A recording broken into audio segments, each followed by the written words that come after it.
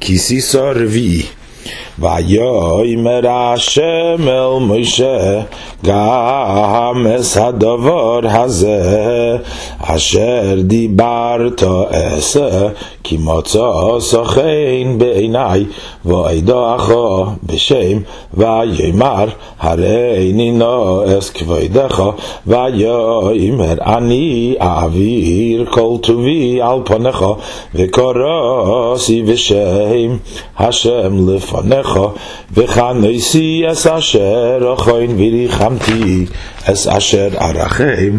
ויאמר לא יסוכל לראות את פני כי לא יראני אדם וחי ויאמר השם הנה מקום איתי וניצבת על הצור והיה בעבור כבודי ושמתיך בנקרס הצור ושקויסי כפי עליך עד עברי והסירויסי אס כפי וראיסו אס אחריי ופני לא יראו